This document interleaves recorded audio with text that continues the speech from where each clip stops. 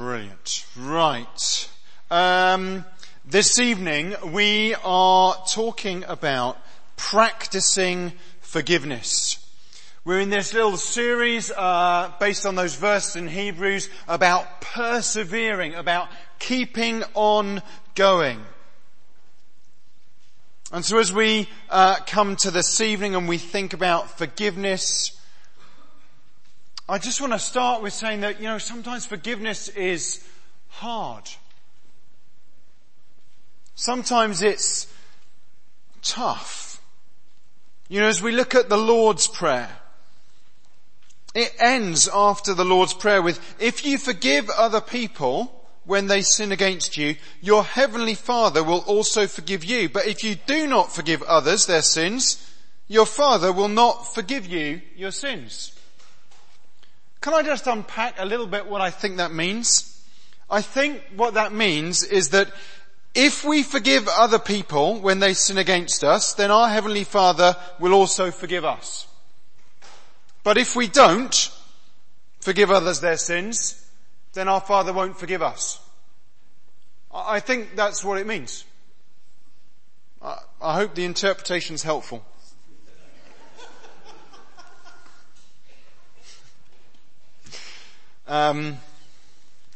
Forgiveness is difficult.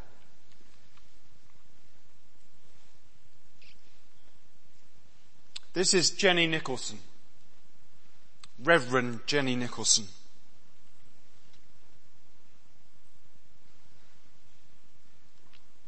Once a priest, always a priest. So, Reverend Jenny Nicholson. Her 24-year-old daughter was killed in the terror attacks in London. She went public as she resigned her position as a priest because she was unable to forgive. It was too complicated, and in part it was too complicated because there was no person left to forgive, because that person who had done wrong was dead. And so she felt unable to forgive, and she resigned her post. She was interviewed again by the BBC 10 years on. Still unable to forgive. I don't hold her image up to criticize her. I hold her image up because forgiveness is tough. It's hard. And I don't want to do let's pretend tonight and make it any easier. Forgiveness is hard. And it's hard work. But forgiveness is also possible. This is a lady called Eva Moses. She was a Holocaust survivor. She became somewhat famous when a documentary about her went viral. Not what an 84-year-old expects. It went viral because she talked about the horror of being taken into Auschwitz. And people, as they were coming off the train, were being sent one way or another. Either you get killed straight away or we do horrible things to you. And they clocked that she was one of a twin, and both twins were there. They went in the not going to be killed queue, which actually was probably worse. They were experimented on and disfigured daily.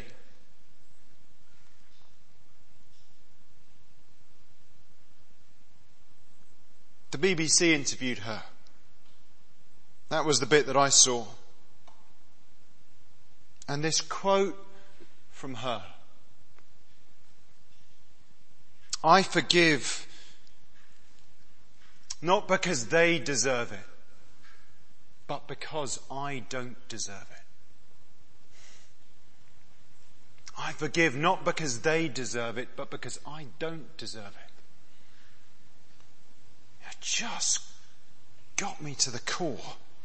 that this woman who had been through such horror was able to forgive and was able to value herself enough to forgive.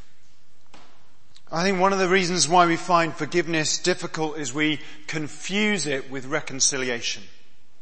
We attach the need to forgive with the need to be reconciled. And the reality is sometimes we cannot be reconciled to the person that has done us wrong. Sometimes they've died. Sometimes it's just completely inappropriate. We don't want to go there. We don't want to be reconciled to them. We do not want to be friends. And when forgiveness and reconciliation are attached, it makes it really difficult to forgive. Because you can't forgive until the other person has said sorry. Folks, forgiving has got nothing to do with the other person saying sorry.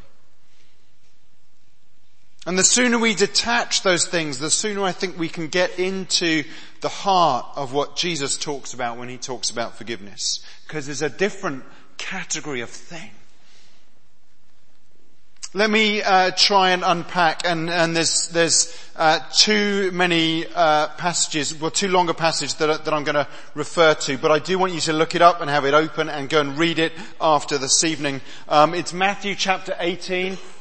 In the Pew Bible, it's on page 932, or switch your phone on, or whatever you use. Matthew chapter 18, and it is starting at verse 15. It's the story of dealing with sin in the church. It's the parable of the unmerciful servant. So chapter 18, Matthew 18, verse 15, all the way through to the end. But we'll start in the middle, because why not? There's this question that Peter asks in the middle of this chapter. They're good at asking questions, the disciples. Peter pipes up to Jesus and asks, Lord, how many times shall I forgive my brother or sister who sins against me? Up to 7 times. The normal amount, by the way, in that culture was 3. Forgiving someone 3 times, that's a pretty good deal. So Peter's being quite generous here, rather than, annoying. He's annoying in other places. Oh, he's going to talk to me about that when we get to heaven. I'm so sorry. 7 times he's being generous, but Jesus replies, and in the NIV, you've got slightly different things dependent on the translation. Jesus replies, I tell you, not 7 times, but 77 times, or 70 times 7. 70 times 7 is a better reference, because actually it's a reference back to Genesis chapter 4 with Cain and Abel. Cain kills Abel and he gets punished for it. He gets pushed out, and his response to that punishment is to say, this punishment is unbearable. And then you go 4 generations on, and his grandchildren say that this punishment is even more unbearable, to the point that it is 70 times 7 unbearable. That's how unbearable it is. And Jesus is saying that you should forgive 70 times 7. That is 490 times if you're into record keeping. Can I suggest if you're into the record keeping, it's not forgiveness? What's he saying? He's saying you should forgive always. Let me try and unpack as to why I think he's asking us to forgive always. But before that, we're going to look back, because it's always good to look back and then to look forward again. So we're going to go back to verse 15, where it talks strangely about dealing with sin in the church. You see, I think the moment we talk about forgiveness, we can then begin to think, we've got to go and be doormats for everyone. Here's a man being a doormat. Just thought it might make you smile in the middle of a quite serious talk. In the Christian community, what we're supposed to do is, if someone wrongs us, we're supposed to take it head on. We're supposed to go and find them and to tell them what's wrong. We're supposed to tell them what's happened. Now, folks, frankly, this is not always easy, because we're people. Just check in with yourself. You're human. Good. It's tough because people, and frankly, relationships are difficult. But this is like the model. This is the template. Someone does something wrong, you go and find them and you tell them about it. What it doesn't say is you go and find 17 other people and tell them about it first as a way of counselling you before you, no, that's called gossip. You go and find them and you tell them about it. If they won't listen, then you take a friend. And this is a harsh bit, which honestly we don't practice this bit very much. But it then says, if they don't listen, you get them up in front of the whole church. At this point, I was comfortable with the first two steps, then I'm slightly getting into discomfort. Possibly even more discomfort is after that, you're supposed to, if they won't listen, you're supposed to treat them as you would a tax collector. I love that line. I can treat them like a tax collector. I don't like tax collectors. I don't like their bankers. I don't like the people that rob us of money. There are probably some really good bankers in the world. I'm sure there are, and tax collectors. But you know what we're supposed to do with tax collectors? We are supposed to love them.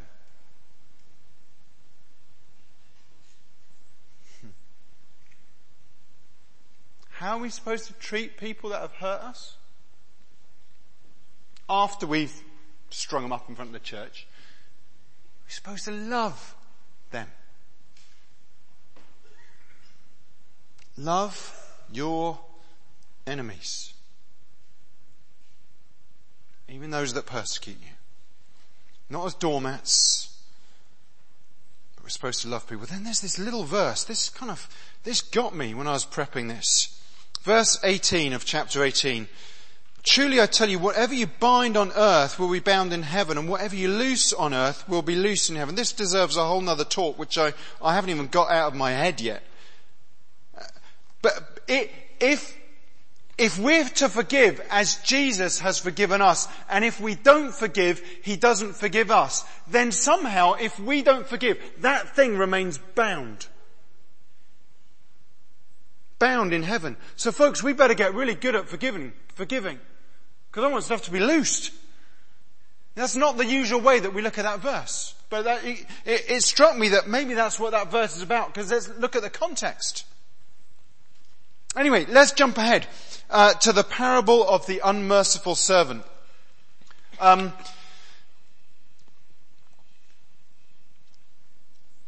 So the parable of the unmerciful servant, Jesus tells this story in response to how many times should I forgive? 70 times 7.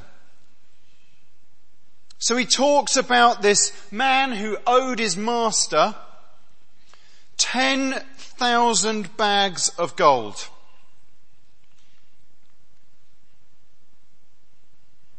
And the master forgives him. And then he goes out and he finds someone who owes him a smaller amount. 100 denarii. 100 bags of gold, or 10,000 bags of gold, or 10,000 talents, which is the other way that it's sometimes written, is the equivalent of about 20 years of a day's labourers. So 20 whole years worth. And 100 denarii is still not a small amount. It's about 100 days. It's always good, when you're driving somewhere, and quite by accident you listen to the radio. And I was listening, as sometimes I do. I apologise to everyone under the age of 20. I occasionally listen to Radio 4. You should try it. It's really quite exciting sometimes. I was listening to this random programme about the history of numbers. And complete revelation to me that the number 0, or not number 0, was invented in India. Yeah, someone's nodding. Great. And it's like, this was a new idea. And it's all tied up with their whole religion thing as well, because if you can get down to 0, then, it's a whole thing. We're not going there. But anyway, this whole program, I was kind of like, this is really, there's a whole world of maths and numbers I have just not bumped into. And then there was this line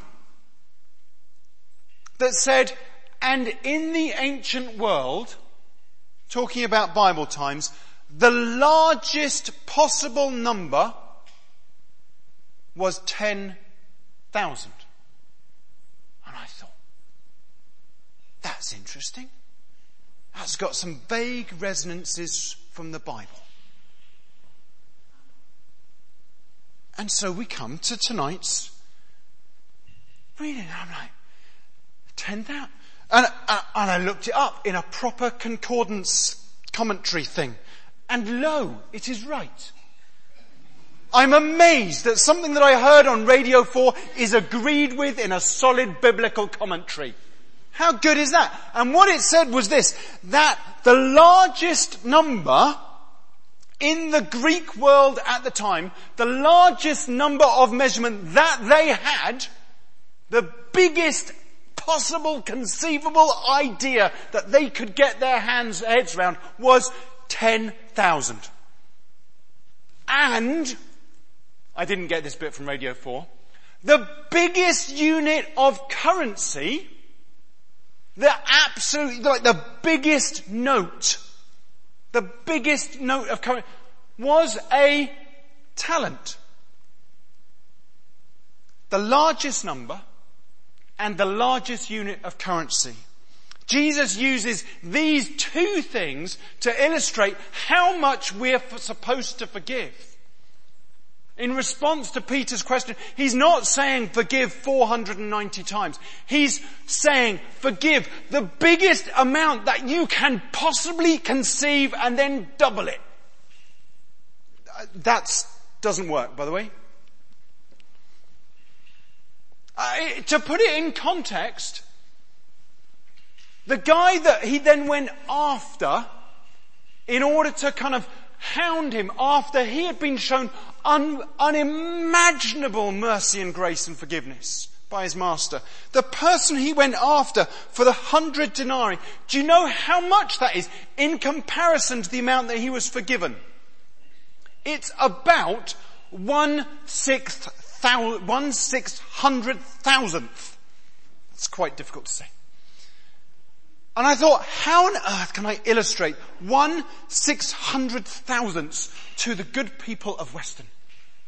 Me included, because I live here too now. And then I thought, I wonder how many pixels are on the screen behind me. There are lots. No, there are pixels. I can tell you how many there are, Matt. On that screen then. Gosh. No, actually they are projected pixels, because I know the resolution of the screen. I can tell you the answer. Don't fight me. I'm preaching, you're not. And you're also 12. The number of pixels on the screen, whichever one, are 786,432. I didn't count them, I did some maths. So, the number of times of the person he went after was about 1.25 pixels.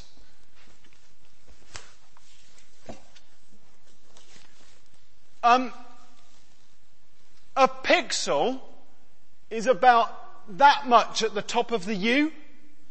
If that helps, it's, I can count them actually, it's about 4 across.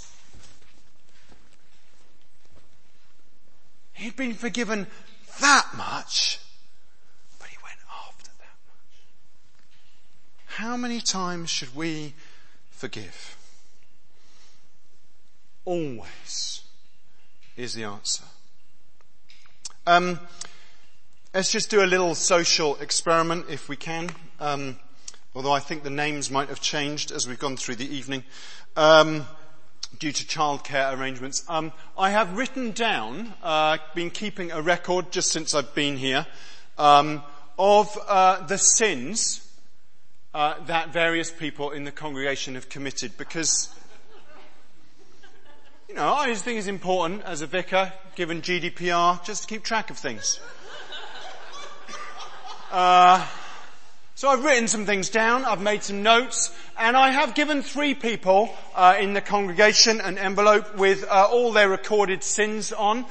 So if Kat, Dave and Peter, I think, if you the step in for James, would come out the front. No, in fact, stand where you are. Great. And great. I mean, how does it feel to be holding the last kind of 20 months worth of sin? Oh, they're James's. Yeah, but you're stepping. Your envelope's quite small. Well done. Holy cat. Whose is the biggest? Yours is. Of course, he's a priest. Could you just open in fact, come up here, because I want you to open them on mic, and then read out the sins, that I've logged on your behalf. I hope no one's feeling uncomfortable. I mean, I hope you haven't been doing anything really naughty, because this could be embarrassing, couldn't it? Yeah. So, Kat, can you tell us what I've recorded on mic? Well, mine's wrong, because mine's blank. Okay. Got plenty of paper here. And it looks like these are all blank too. Okay. Dave, you've got the most weighty. And I didn't know who I was going to give that one to when he... Well, that's kind of you. And the winner of the Golden Globe Award... No, mine's blank as well. Thank you. Well, thank you very much. Do you want to give him a round of applause? In fact, can I have one of those stacks of paper? Thanks, that was great. There is a point to this. You see, the way that I've come to understand forgiveness is that what happens is we keep a file on every person that has done us wrong. And we make a little mental note of it, and we write it all down. And we do that for government. We do that for people. We do that for God. You know, all the times that he didn't answer, you know, we make a little mental note of all the things that have been done wrong to us. And we hold on to them real tight. Because quite frankly, it's more comfortable to hold on to them than to let them go. But I've come to understand that the act of forgiveness is to take our file of judgment against the other person, or organisation, or God, and hand it over to our loving Heavenly Father. I keep on working on other kind of images of what forgiveness is, the transaction of forgiveness. To hand over our right to be in judgment on the other person. To hand it over. And you see, the beauty of that is it doesn't require the other person's involvement, because that's reconciliation. But what it demands that we do is that we leave the power to judge, the power to take action with our loving Heavenly Father. We leave it with Him.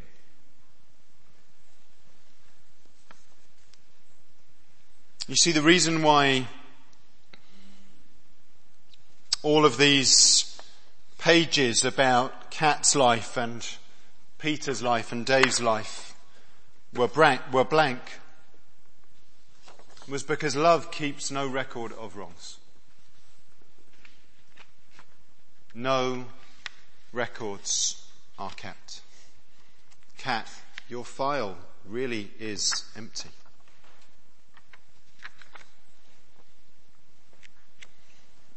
In Jeremiah 31 it says this: I will forgive their wickedness.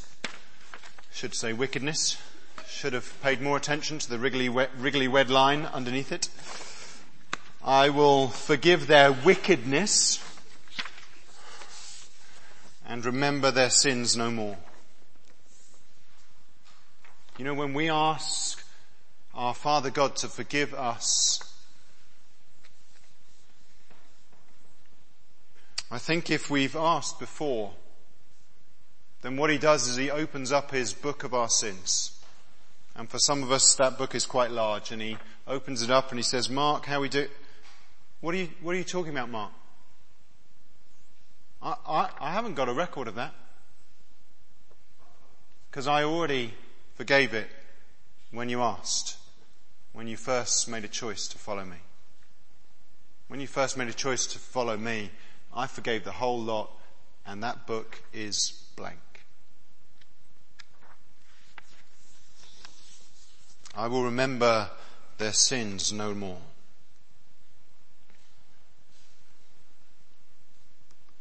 So folks, we're going to end this evening. It is past 8 o'clock, but almost past 8 o'clock, but don't worry, the good telly doesn't start till 9. We're going to do this together. And folks, we've got some Thursday night sessions in, where we can just dig a little bit deeper into some of these things. And Thursday the 21st of March is the next one. And I'm going to be taking us through an exercise like this, but kind of in more detail, and talking about this stuff a bit more. And I'd love as many of you as possible to come to that. But let's start this evening. In each of your pews there is some blank bits of paper, but I've not given you any pens. Because I don't want you to write anything on this sheet.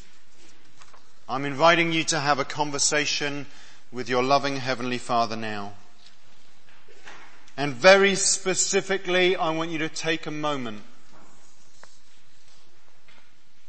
not with your own clever thinking, but to ask the Holy Spirit in this moment, who do you want me to forgive? And you might be very, very surprised what he says. Ask the Holy Spirit, who do you want me to forgive tonight? And if some of you need a free gift, that is a great question to ask any day of the week. Holy Spirit, who do you want me to forgive? And we're going to do two things. I don't want you to write anything on the bit of paper.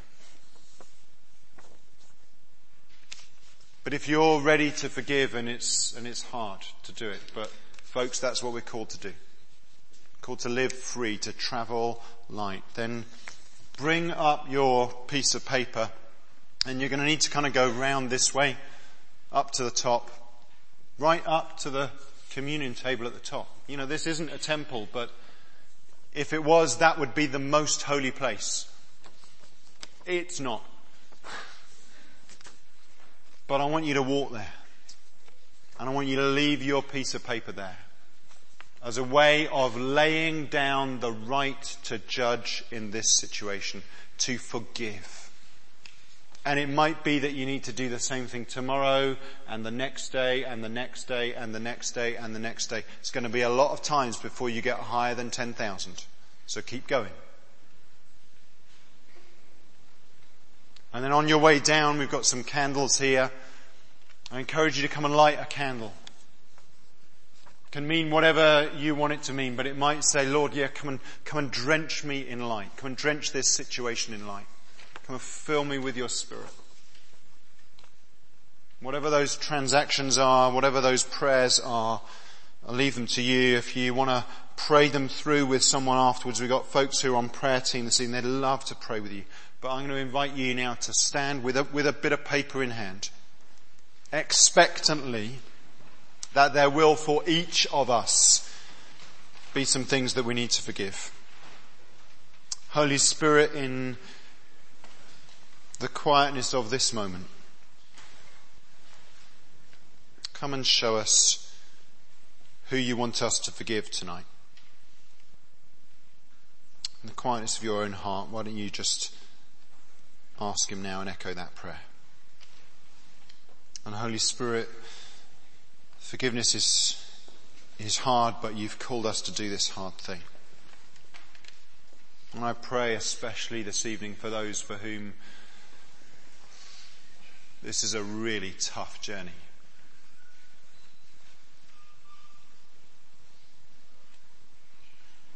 Because of the things that need to be forgiven. Which maybe you've not even given words to. But your loving Heavenly Father knows. And even if you have to do it again tomorrow and the day after, tonight is a good night to hand it over, to hand over your right to be judge, to forgive.